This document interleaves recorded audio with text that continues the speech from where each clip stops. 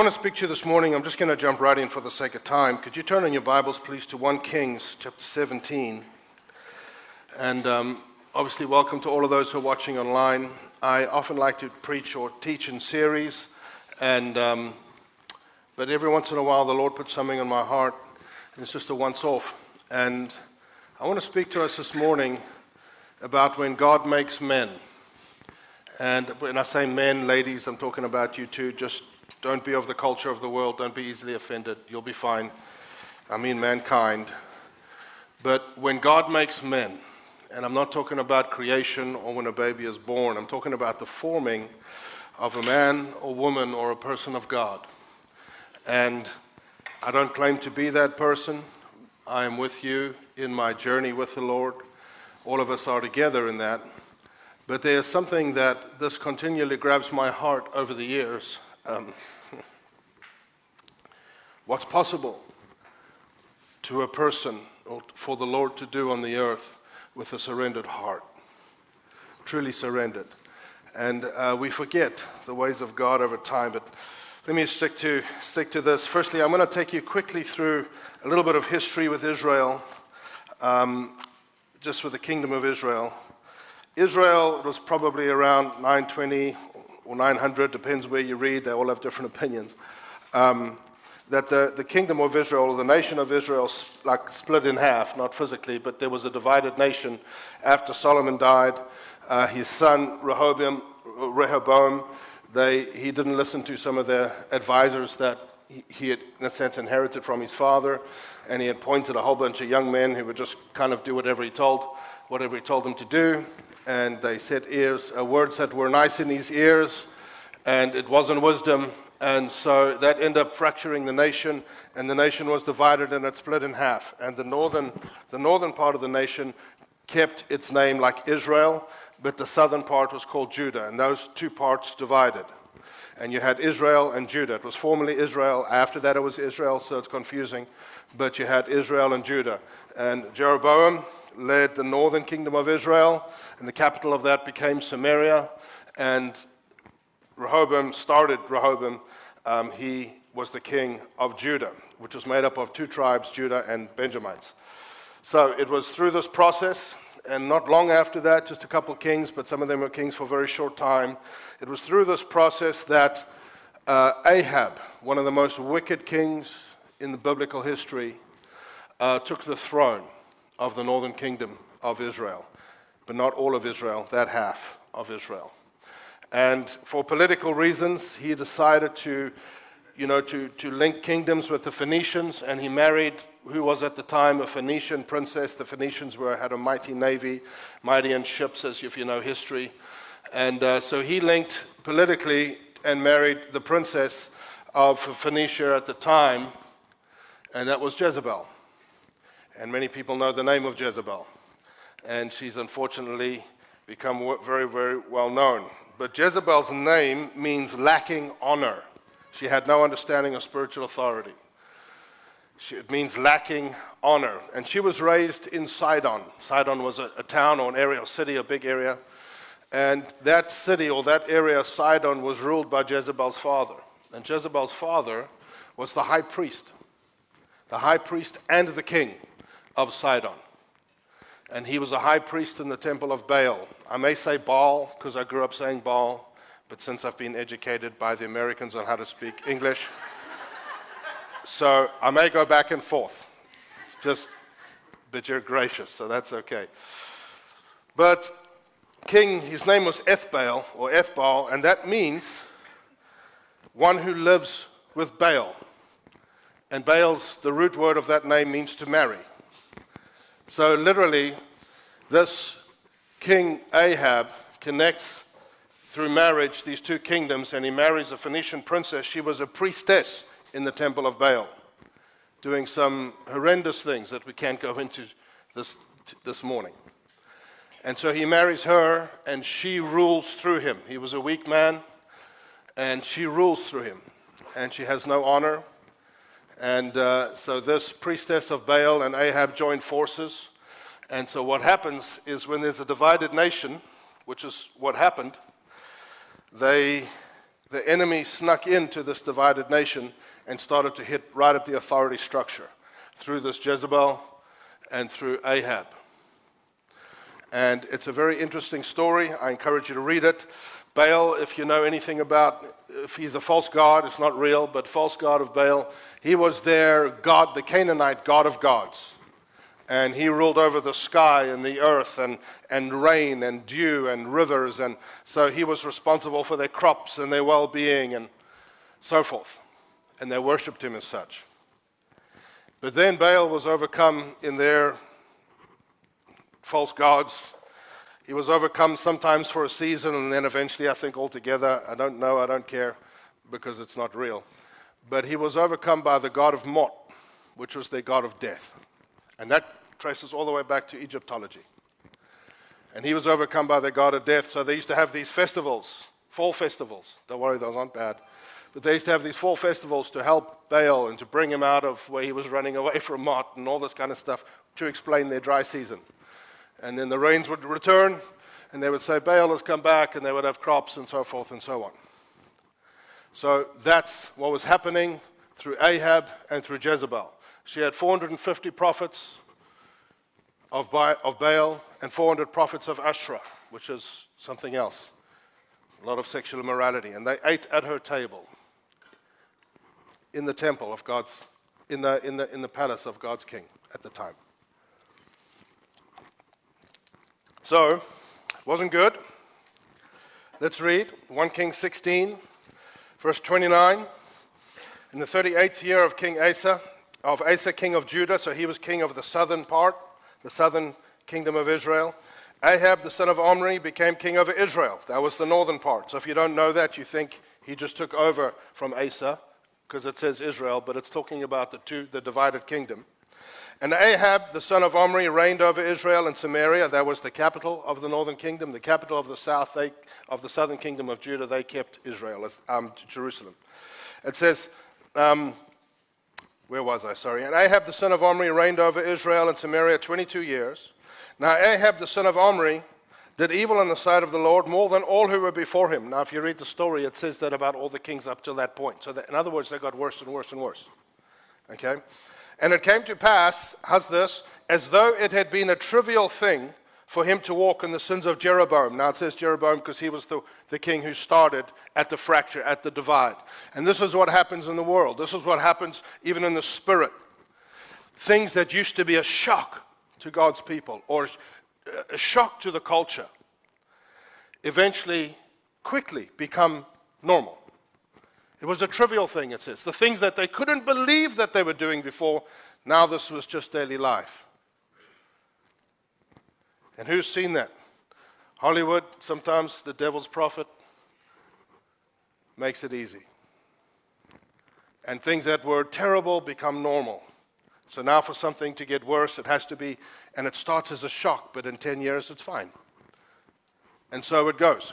And this is happening in God's house, in God's nation.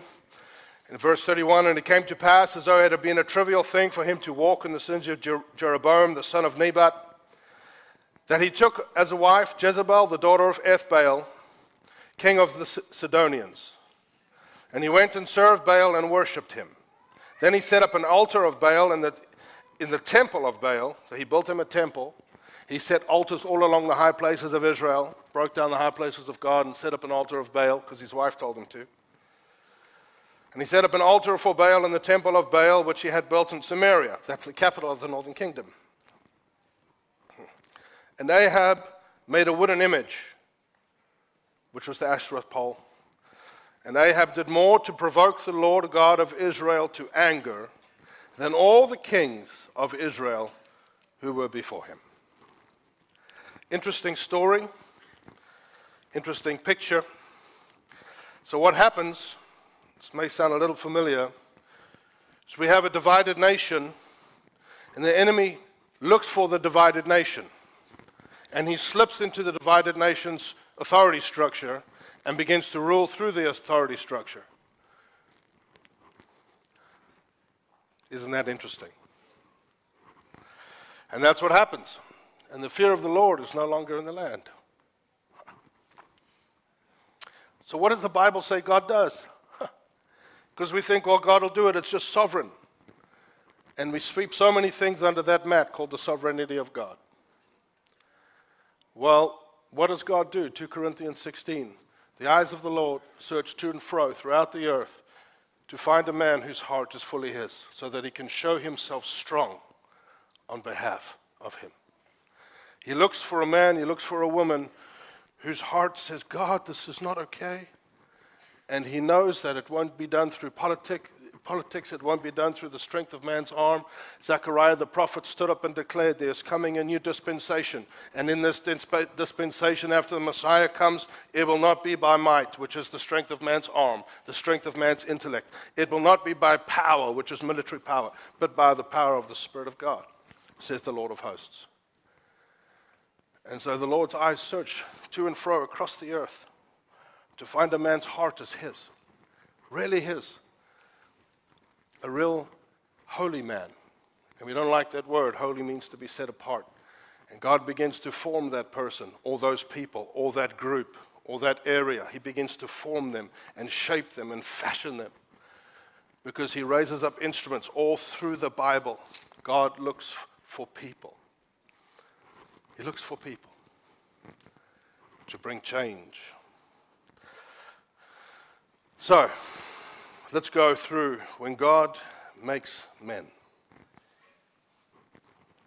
1 Kings 17, go to verse 1, says this.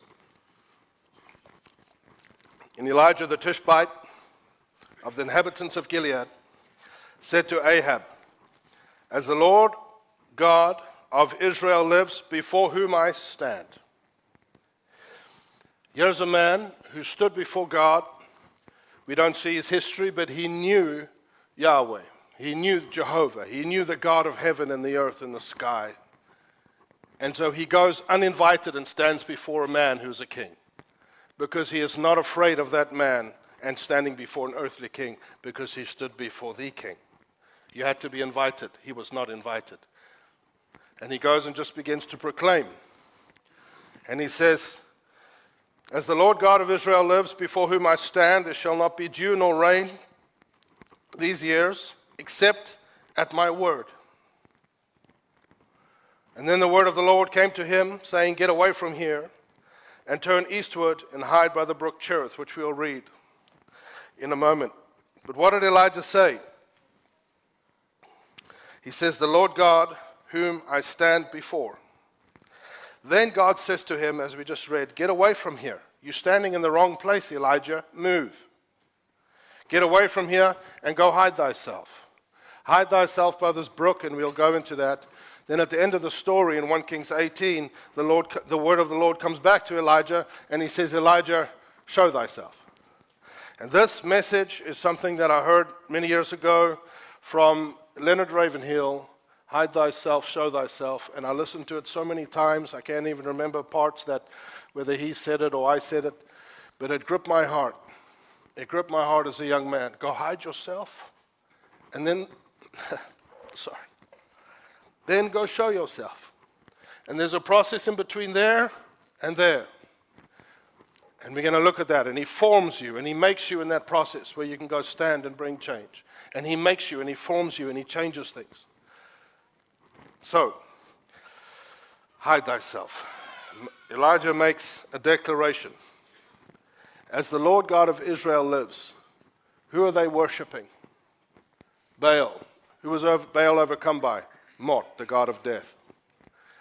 Elijah stands up, and in one sentence, he directly challenges the entire kingdom of Israel through the king. He says, your God of death is not real.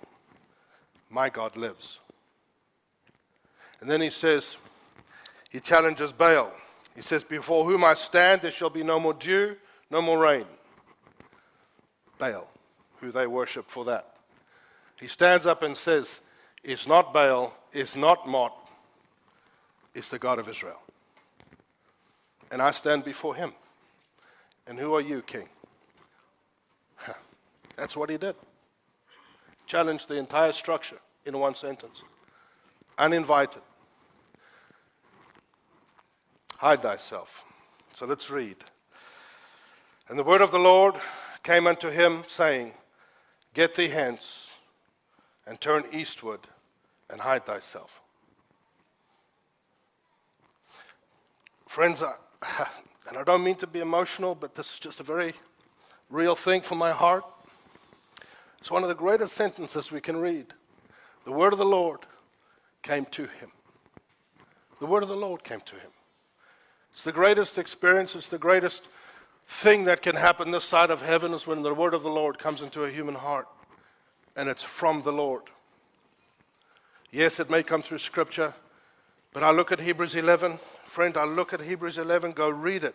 They subdued kingdoms. They shut the mouths of lions. This is the hall of fame of the heroes of faith. It says they made foreign armies flee. It says they obtained promises. They obtained righteousness. They brought righteousness. They administered justice. All these things, these great heroes of the hall of faith did. Not one of them had a Bible. Not one. Not one. They shook whole kingdoms without this. Whole kingdoms bowed before God's instruments. They didn't even have 66 books on the Lamb. And we do. But they had the word of the Lord. They knew how to go and find the word of the Lord. To go and hide yourself away in God. As Colossians says, I'm hidden with God in Christ. They did it before a Bible. Sorry. And the Holy Spirit's never changed. Never changed. Now we know this is God's word, but I'll say something and you may be shocked by it. God is not sitting up in heaven fretting, waiting for emails to come from seminaries to tell him whether they've decided this word is fallible or not. He's not worried. He's not concerned. Because he's been speaking before this was written. He's been speaking and speaking and speaking. Isaiah overheard. He wasn't asked. He was close to the Lord. He overheard. Whom shall we send? They're talking to each other. Whom shall go for us? Whom shall we send? Isaiah says, hey, me. The word of the Lord came to Elijah. And once the word of the Lord, whether it comes through Scripture and it's illumined and it's awakened in your heart, or whether it comes straight from the Lord, obviously it won't go against us. We know this. Once the Lord comes into your heart, you have something, and every time he speaks, it will never pass away. And the word of the Lord came to a man. And we need those men and women again that know how to get the word of the Lord. The real word of the Lord. People say so quickly, the Lord told me this, the Lord told me this. That really know how to get the word of God. There's a cry that needs to come. What does he say? Go hide thyself in a lonely place. Go hide thyself. We don't like that. We don't. Go be by yourself, Elijah. Go be by yourself, Clayton. Go be by yourself. And we don't like that. Get alone. Find me alone. And I don't know why. It's difficult. We face ourselves. First person you face is yourself. That's just real. But we can't face the issues of the world today, church, the way we're doing it now. We can't. And I'm not rebuking a single person. I'm putting myself with you. The church is, somebody said the most tragic thing is a sick church in a dying world. It's a tragic thing. And we can't bring change the way we're doing it to keep doing the same things and expecting suddenly different result. We need to remember what it is to go and hide thyself like the men and the preachers of old and begin to declare the word of the Lord in the nation. The Holy Spirit doesn't come any other way. And I mean this with love in my heart. I do. I'm not rebuking a single person. But I struggle. You can ask my wife. You can ask Tommy who works with me. I struggle and I wrestle because I know the devil's not afraid by so many of the things that God's people are doing. We sit in church in committees and we sit around tables and, well, this does it like this and we do it like this and how are you going to do this and let's plan this. I don't think the devil gets up every day and says, oh no, they're having another committee meeting. Oh no. Where's the word of the Lord? The anointing of God upon a person to shake a kingdom.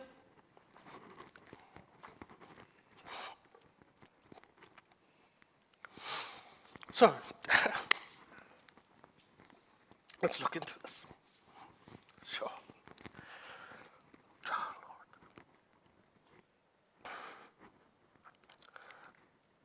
Okay. Sorry. It says, get away from here. Move, Elijah. Get away. Jesus said to the disciples, come away with me. It says in the Song of Solomon, come away with me. Come away from this mess. Come here. He says, get away with me. Get away from here and turn eastward and hide by the brook Cherith, which flows into the Jordan. And it will be that you shall drink from the brook, and I have commanded the ravens to feed you there. Now, we look in the Old Testament, we look at it with New Testament lenses. I was going to go through all the words, we don't have time, but you go through what some of those words mean, and it matters. It really does matter. The word Cherith is actually where we get the word to cut covenant. The word brook actually means outpouring. It means a torrent in Hebrew. There was a brook that could come from a spring, but this wasn't that. It was a torrent of water that would come because of the rain and the dew on top of the mountain. The word which flows into the Jordan, that's actually the Hebrew word for the presence of God. Panem, the face of God, the presence of God. And Jordan means descender. So it's like the Lord says, listen, Elijah, I need you to come hide yourself. Hide yourself away in me. And there in the secret place where it's you and it's me, I will descend upon you there. I will pour out upon you there. I will speak to you there. I will feed you there. I will put my presence on you there. You will learn my voice there. But you have to get away from where you are. How does it start practically? What do we do practically? Well, let's go read up to verse 7. It says here, verse 4, and it shall be that you shall drink from the brook, and I have commanded the ravens to feed you there. And so he went and did according to the word of the Lord. Very important. He actually did it. For he went and stayed by the brook Cherith, which flows into the Jordan. And the ravens brought him bread and meat in the morning, and bread and meat in the evening. And he drank from the brook. And it happened after a while that the brook dried up because there had been no rain in the land, because that's what he said would happen. There are some lessons we learn at the brook that I'm going to go over as fast as I can. Number one, routine. He says, get away from where you are. You're standing in the wrong place, Elijah, move. And he says morning and evening. So some people, like me, if you're intense or extreme, I used to try and not be intense. I just don't care anymore. But, you know, I used to take 3 days a year, sometimes 5 days a year. It's a little harder once we had kids. But I got away from it, and you can feel it. And I would just go and do that. Take a week off and just go and do that. There was a young man in South Africa. I never met him. He was alive in Tozer's day. A young man, black man by the name of Duma. And living in Durban. And no one would, he got saved. And God started to speak to this man and he wanted to preach. And they said no. So he went and found a cave and hid away in that cave for 21 days. Fasted and prayed. And he came back in 21 days and the glory of God was on that man. And he shook that city. But every year at that time, he would kiss his family and his wife goodbye and go back to that cave for 21 days to restore the anointing on his life. It's a forgotten practice. But there's also routine. There's also routine in the morning and in the evening. I'm not saying it has to be morning and evening. Just the lessons you learn at the brook, the lessons in the secret place. Have a time in your day. It starts there, just starts there. Have a time. Have a set apart time. That nothing can change. It starts with routine. And what was discipline, what starts with discipline will become desire. It will. Starts with the natural, will become in the spirit. It will. Second, it says, he dwelt there. God said, go dwell there. That word is abide. We learn at the brook, we learn to abide. The value for God drawing and calling a person aside in today's Western world is extremely low. Why? Because we want everything instant. We know, microwave generation. I want it now. I want it now. If I don't have the money, I can have it now and pay for it for the rest of my life because I want it now. A whole world operates like that. A whole culture operates like that. But it doesn't work like that in the spirit. And the culture of the world has crept so into the church that we actually have forgotten even the ways of God. Happened all through the Old Testament. He said, remember, remember, remember, remember. Remember what I did. What do I mean? The preachers and the men and the women of God of old, they used to come. I think of Finney, Charles Finney, who started revival. He used to come into a city and was often known he would not give a call for a response to anything until he had preached 28 days, day and night, day and night. People say, well, that's ridiculous. Maybe it's not. Wesley was similar. Very similar. Come in and preach day and night, for days, for days. Jonathan Edwards. We all know Jonathan Edwards, that famous sermon, Sinners in the Hands of an Angry God, which shook a nation. But do we also know that the entire day and night before that, he had a small group of people that prayed with him through that day, through that night, no sleep up until the time of that sermon? Through the night. Charles Spurgeon, the Prince of Preachers, the power of God was so descend upon this man that the deacons would have to go into the back room of the church and pick him up where he'd be trembling, crying, and have to come and put him in a chair because he couldn't stand, and begin to deliver the word of the Lord. For days. Forgotten. Happened in this nation. Forgotten. Because it's instant. Paul the Apostle did it. Go look at Acts 18. He says he went into Corinth, stayed there teaching daily for 1.5 years. Acts 19, the hall of Tyrannus. Every day he taught for 2 years. But today we're raising up young preachers, men and women. We're raising up young people to tell them, listen, you need to go into a church, go into an area, you're going to have one message, you're going to preach for 30 minutes, and in that 30 minutes you must break up the fallow ground of the heart that the enemy's been doing in the people's hearts for years. You must break up the fallow ground. You must throw the precious seed of God's word and collect the harvest in half an hour and go home. It doesn't work like that. And if you preach for too long, they're not going to like you. So make sure this and make sure this. What are we doing? Forgotten ways of God. By men and women that shook kingdoms. They didn't even have this, some of them. But they knew him. The value for what it means to go hide yourself in God. Also because we've had disappointments.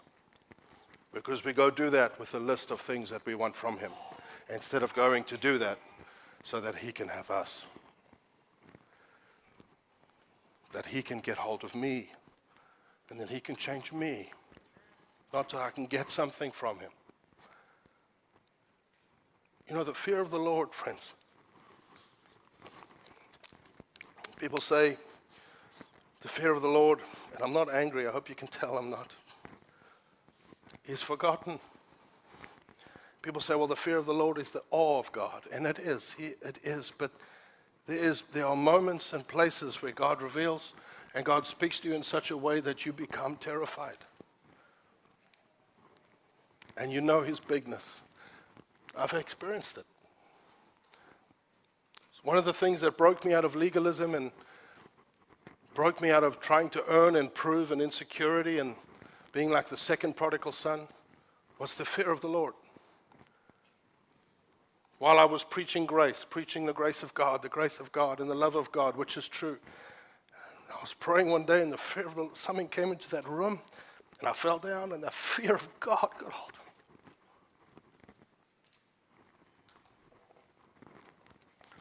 me. And what he said in my heart was not nice,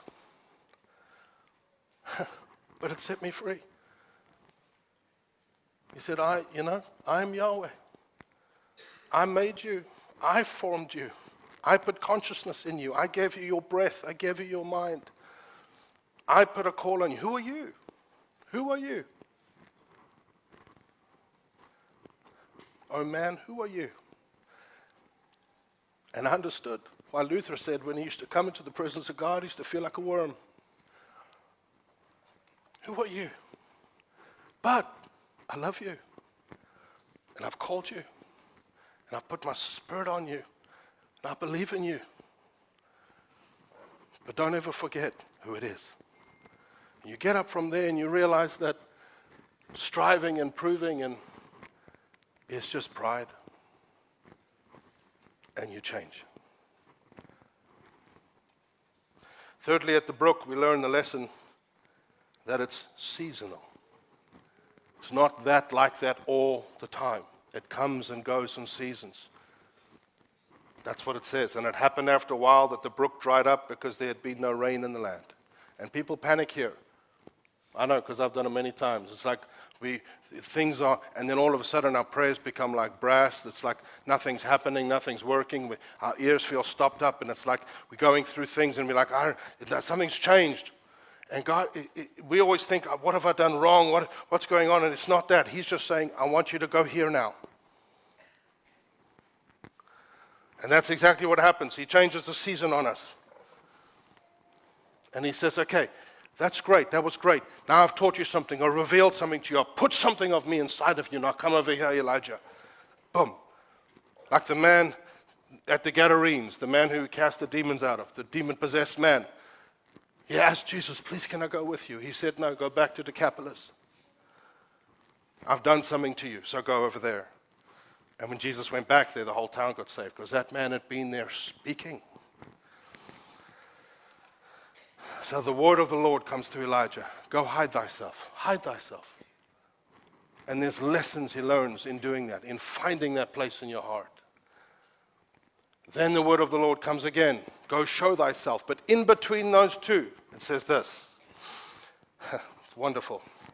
Verse 8. Then the word of the Lord came to him again, saying, arise, verse 8, and go to Zarephath, which belongs to Sidon. What was Sidon?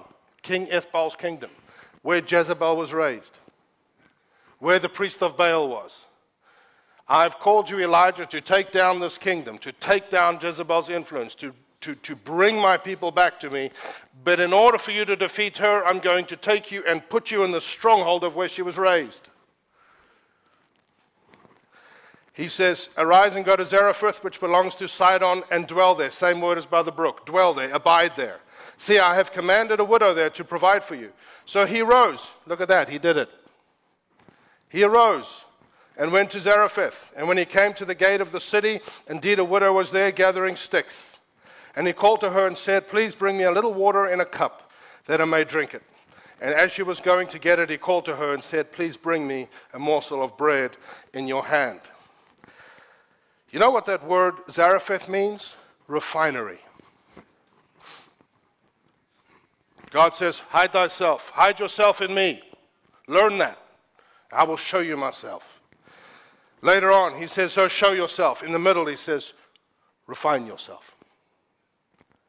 How does he do that? At your place of work, in your home, with your friends. He uses the world sometimes to refine you. Let's go look. It says, which belongs to Sidon. Zarephath, which belongs to Sidon. The word Sidon means to hunt. Phoenician city, they were known for their navy. Like I said, this was a fishery, a tannery, a very, coastal-centered area, and it means to hunt, as in to fish. Jesus said, go make fishers of men. The culture will hunt you down to make you their disciple. It's the same thing. Lessons in the refinery. Number one, when God makes men, overcoming the world. Go to Zidon and dwell there. Go into the world. They will hunt you in such a way to make you their disciple. The spirit behind will come after you. You've been with me, Elijah. You've been with me, whoever you are, when no one was around. And that's beautiful and that's wonderful, but I need you to take what I showed you there, take what I did in you there, take the conviction I put on you there, and I'll go live over here. And can you lean on what I showed you there, here? And lean on that, and make decisions on that, and be marked by that, and look so different to everyone. Not in arrogance, not in I know better than you know. Go lean on that. Go do it over here in Sidon. Because God will take us to a place where we learn to live around what is taking possession of everyone's heart. And see if it possesses yours. Because we can't be an answer for what is destroying the world if we're just like them. It's not I'm trying to prove, I'm not trying to earn. It was given. But where are the holy men and women of God that won't be so gripped by things that grip everybody else? And they're not better. The Bible says they're the scum of the earth. Apostles, prophets, and those guys. But he will use the unwise and the unscholared. This is a patriarchal type of faith. It's not the faith, because it is faith, something that you saw in the unseen, something that God did in your heart, and now you're living out over here. That's the faith of the patriarchs. It's not faith for a healing or a miracle. No. It's the faith to lean on what he told you. That's Abrahamic faith. That's Isaac's faith. I think different. I see different. This is, I believe, what 1 John 5 is about. For the love of God, because you've learned him there. You've learned his love. Oh, you know him. That we keep, for this is the love of God, that we keep his commandments. And his commandments are not burdensome.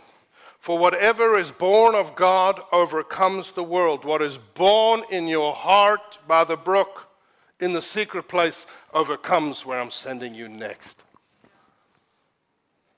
Whatever is born here, not in him or in her or at some conference, or here inside you, it will overcome the world. And this is the victory. What does it call it? This is the victory that has overcome the world. Our faith. That type of faith. Who is he who overcomes the world? He who believes that Jesus Christ is the Son of God. Next lesson. Breaking boxes that limit us. Important lessons in the refining process when God makes men that can bring change. What does it say? I have commanded the ravens to feed you there. If you don't go there, you won't be fed. Whatever that is, that space, that secret place, that time, I will feed you there. I've commanded a widow to feed you there. What's the point? This is a Jewish man. His world is Jewish world. A Gentile, a raven is an unclean bird, according to the law of Moses. A Gentile was an unclean person, and she was a woman in their law. He couldn't have any interaction with her. Nevertheless, stay alone with her in the home, goodness sake. God says, I will take an unclean animal, I will take an unclean person in your eyes, and I need to shatter the boxes that you've put on me, Elijah. Break out. I'm more than your Jewish world. I knew Abraham before there was any Jews. I walked with Noah. I walked with Enoch, the Bible says. I walked with men. I spoke with men. I knew them and they knew me. Break out of your box. Elijah, to take over what you need to do what you need to do, you have to see me outside of your neat church world, your Baptist world, your Pentecostal world, your charismatic world. No. The great God Jehovah, the Alpha and the Omega. Do you know him? And his voice? And his spirit? We have to break the boxes. sitting around in committees arguing about different theologies that just bound us, that don't work. He can take those limits off you today.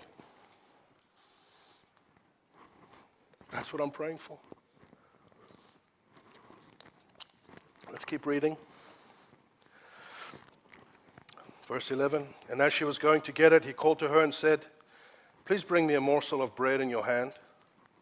So she said, as the Lord your God lives, I do not have bread, only a handful of flour in a bin, and a little oil in a jar.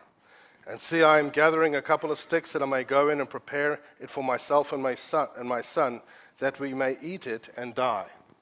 You know, the Lord sometimes takes you to a place you're like, here? Here? Like, they're going to kill, like here? This is not fun at all. They want to kill themselves. You bring me here? Hello? I've had that.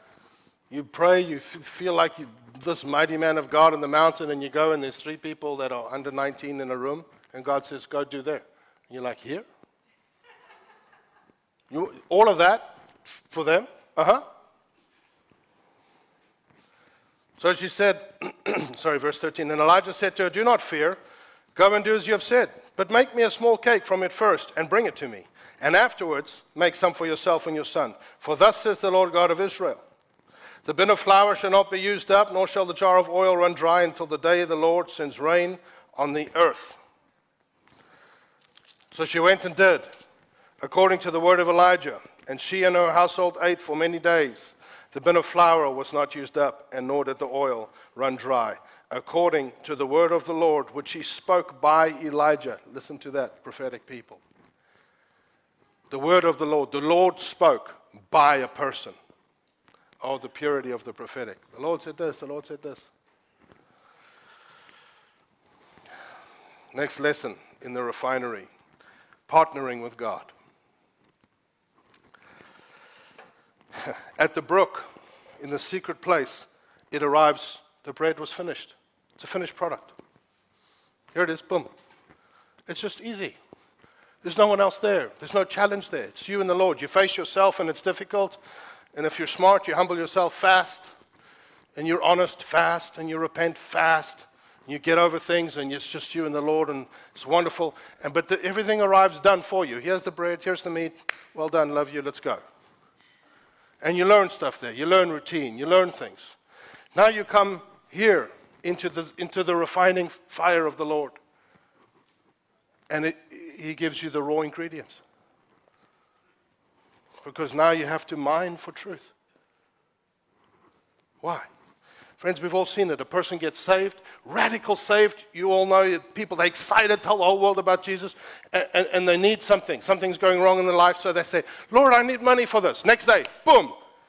And they're like, yep, me, Billy Graham, we're the same, we're amazing. The next week, they pray for something. Lord, save my friend. Boom, saved. And you're like, whoa. It's just fast, quick. And then he starts to grow them up. And then he starts to grow them up. Because when you adopt an orphan into your house, you can't discipline straight away. First, they have to know you love him. Now, you get introduced into a battle. But now, that dries up. That's what happened. The brook dried up. That's seasonal. It dries up after time. Not the presence in there, you know what I mean? Just that. And it feels like people say, oh, I don't know, something's wrong. But here he gives you the raw ingredients. And you learn to mine for truth and find the Lord on your knees. And you take the word, the flour and the oil, the spirit, and you put them together. And the anointing of God comes upon a person. And that never runs out. As much as you want. You have to work because the anointing of the Lord takes work. But it never goes away, never runs dry.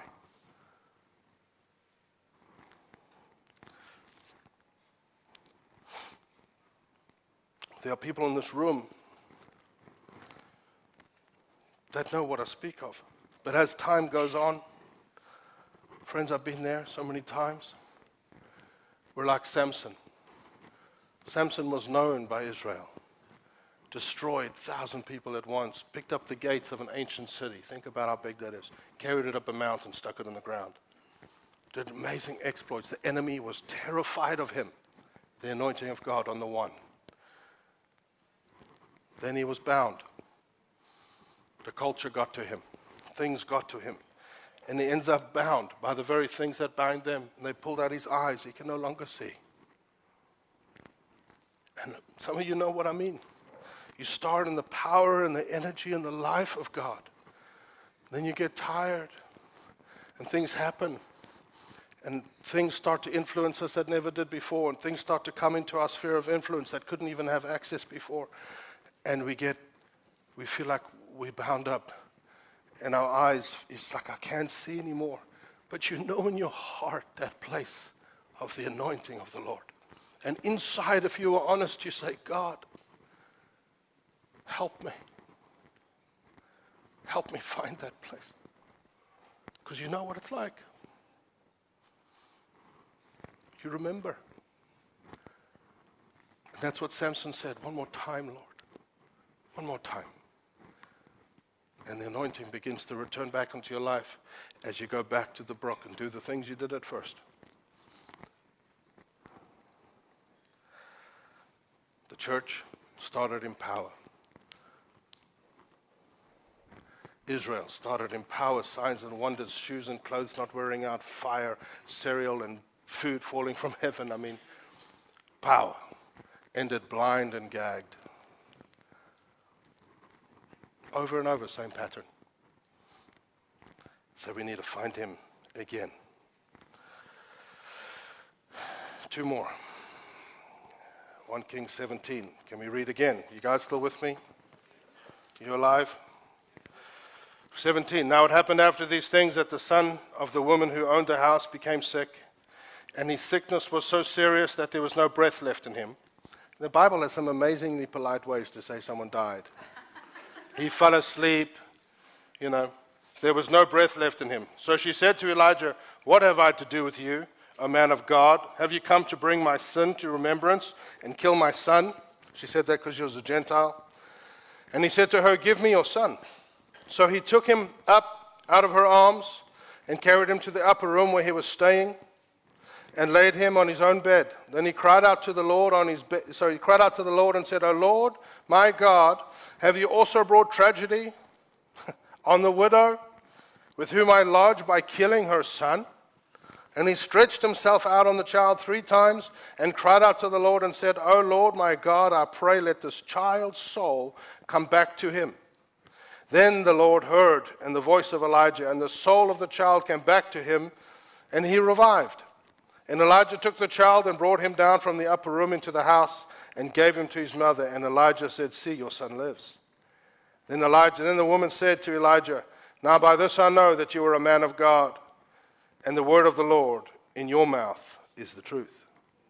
The word of the Lord in your mouth is the truth. Next lesson we learn in the refinery is just 2 more. The fight of faith.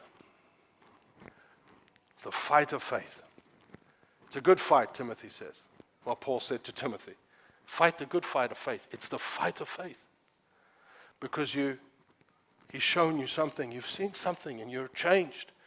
And you come here, and now you start fielding accusations against you, against God. You get accused of things. Oh, different story. And you see Elijah's response. First time it was, "Don't be afraid, it won't going to run out. Oil, don't worry about it." Now he's out of his depth. Doesn't know what to do. Oh, we've been there. I'm sure you've been there. Something happens, it's above his pay grade. So he says, "Give me your situation. Because I'll take that to the brook, because I know God there." Takes it to the secret place.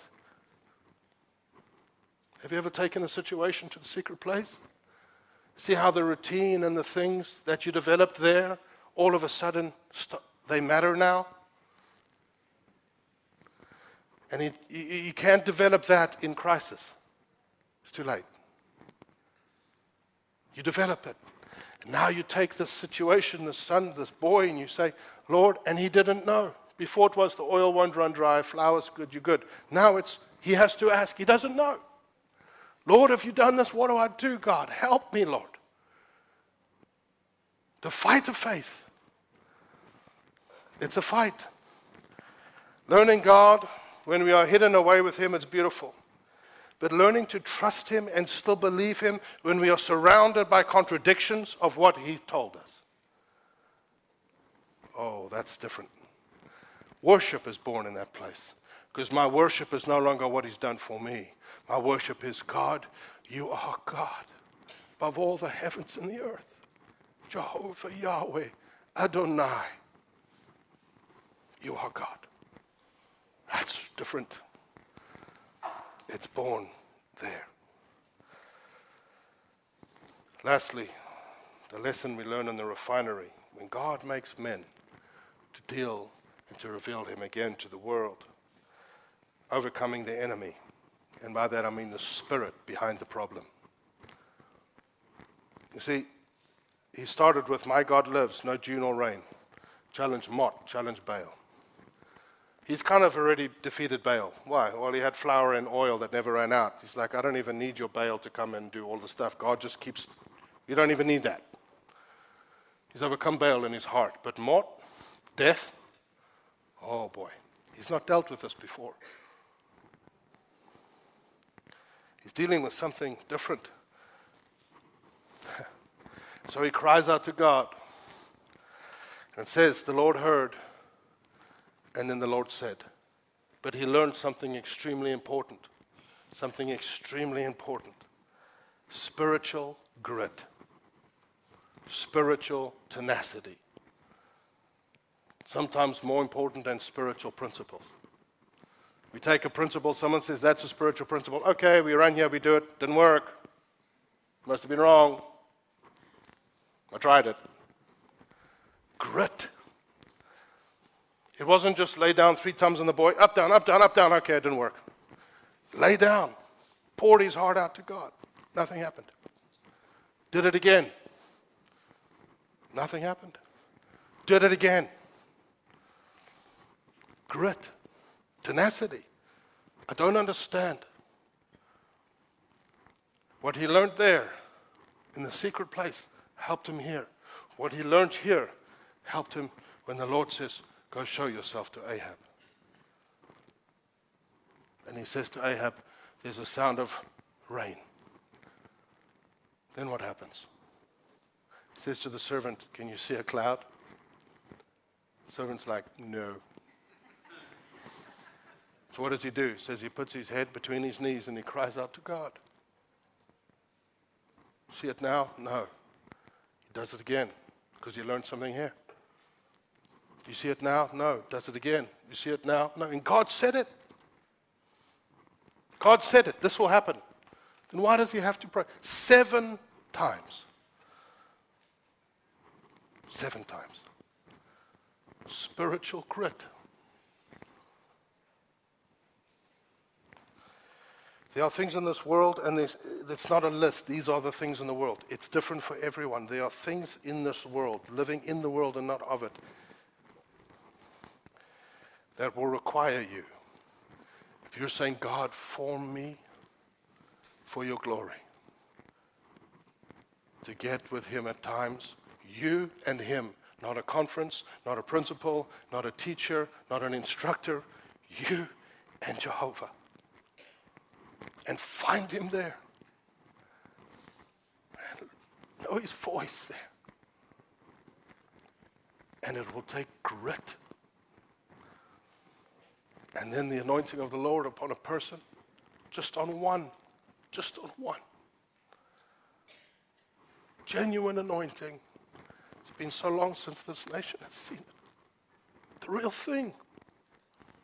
Shook kingdoms.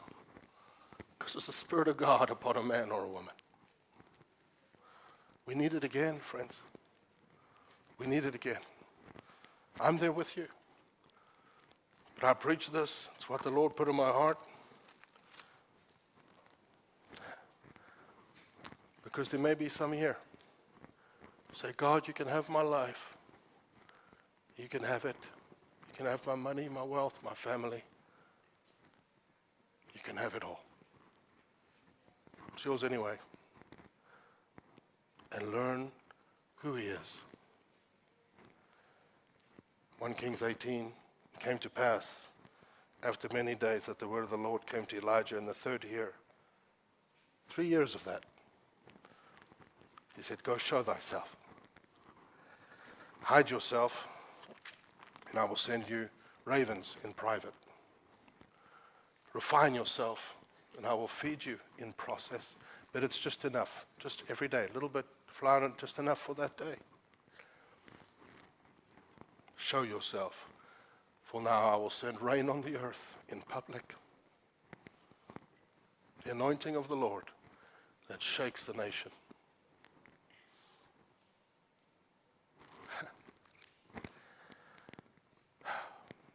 Help us, Lord. I just pray your heart was stirred today. It's never about a person, but about his plans on the earth. Josh, can you come here real quick? Just come stand here. You can face me. You don't have to face. I was in here for a number of hours last night praying. I just have to be faithful what the Lord told me. And I felt the Lord lead me to that chair, and I sat on that chair, and I said, Lord, whoever sits here tomorrow, I ask you to take a hold of their life. And it ends up being you. I prayed there for a long time. Can you just come here? I just want to lay hands on you. Can we just stand real quick? I don't want to fall off. Come here. Father, I know this is for all of us. This is what you showed me. And Lord, there's no pressure on him. He can become, in a sense, whoever you've called him to be. But I pray you grab his heart. Make him an alien and a stranger on the earth, because he'll know his God in the name of Jesus. Amen. All right. Can we just pray together? I know we went over time, but just God put this on my heart, and I pray for those of you who were moved. If you feel like a Samson, when I'm speaking about Samson, you're like, God, I remember that place. I remember that place. If that's you, I'm going to ask you to come up quickly. Whoever you are, you know that place. I remember that place, God, and I miss it. If that's you, yes, in front of everyone, I'm going to ask you to humble yourself. No one needs to know why. It could have been for things that have nothing to do with you. Just come up real quick and stand over here. Real quick. That place of, God, I remember that in you. I remember, but it's not the same as it used to be. I prayed for you. I prayed for you.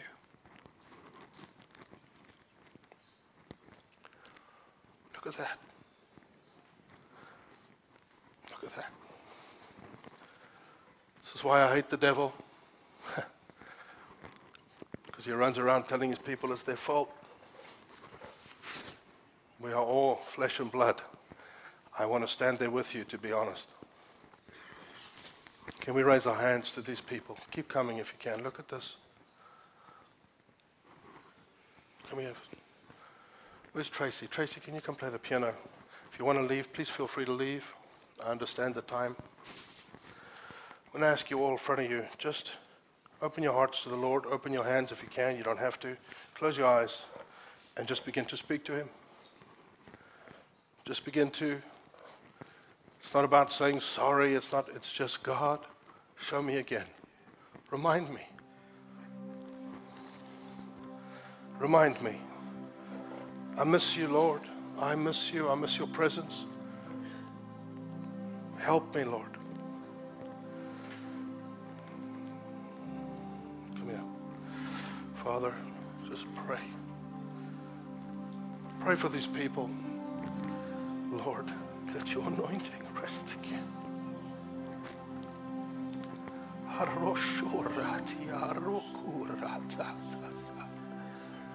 Let it rest. Father, we ask that the anointing of your Spirit would rest again on these people.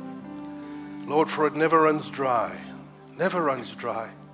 Grab our hearts afresh. No legalism, no striving, no condemnation, but life.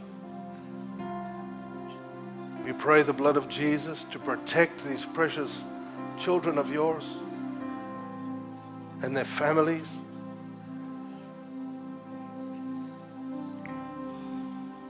We ask, anoint them, Lord. Let them know you again. We ask for this nation, Lord. We ask, God, that people, it is your plan, your heart searches to and fro for people. Raise up, and we include ourselves, a genuine instrument of God to shake the lies and the things that are coming from a divided nation. We ask you, let your church shine again, God, and let the devil remember who you are. Who you are, Jehovah Adonai El Shaddai, God Almighty. Do it again, Lord. We love you. We bless you. We bless you. We bless you.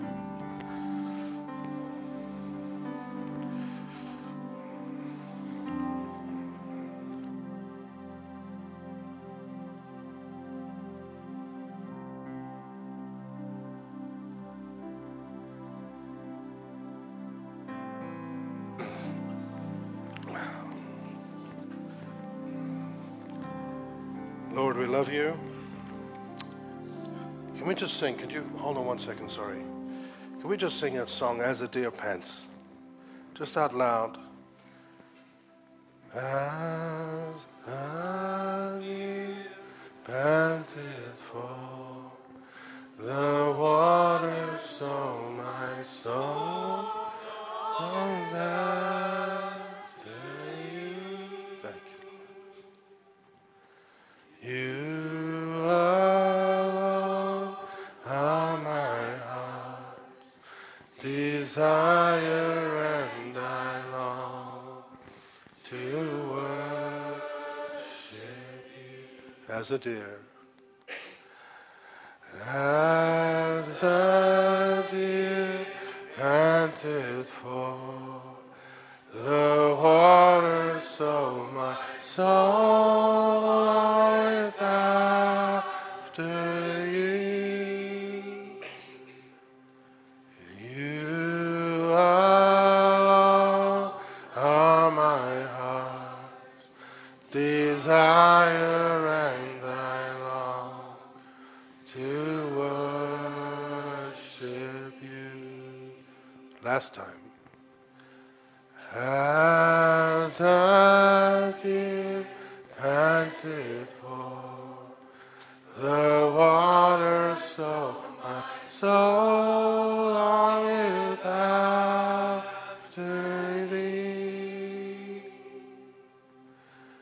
You alone are my heart's desire, and I long to worship thee.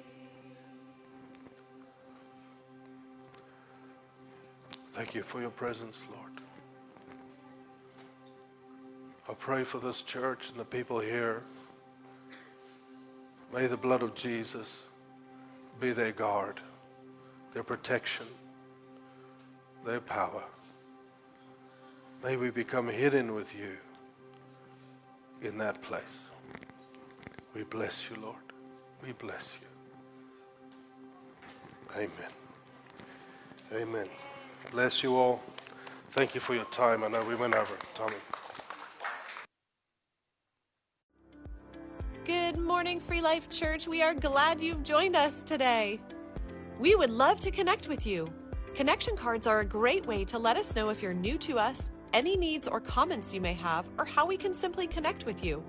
To submit a card, scan the QR code on the back of the seat or visit the Connect page on our website. If you are a first-time visitor, please stop by the Connection Corner in the lobby to receive your welcome bag. We look forward to meeting you. March 12th through 19th, we will be engaging in a week of corporate fasting and prayer.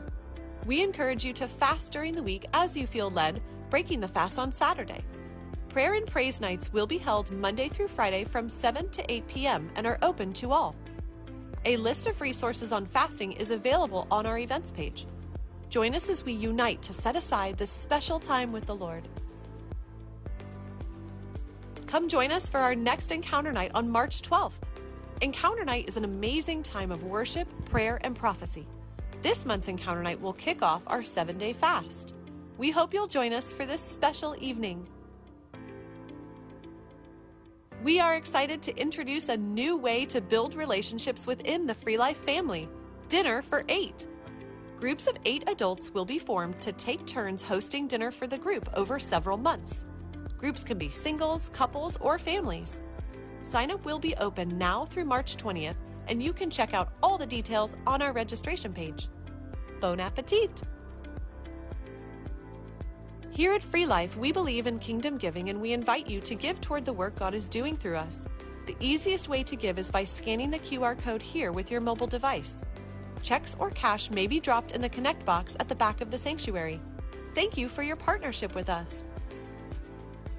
Stay informed of upcoming events, holiday schedules, and weather closures by signing up for text updates and our newsletter. Simply text Free Life to 41400 to sign up. Remember, to learn about all of our upcoming events, please see the events page on our website. Thanks for joining us today.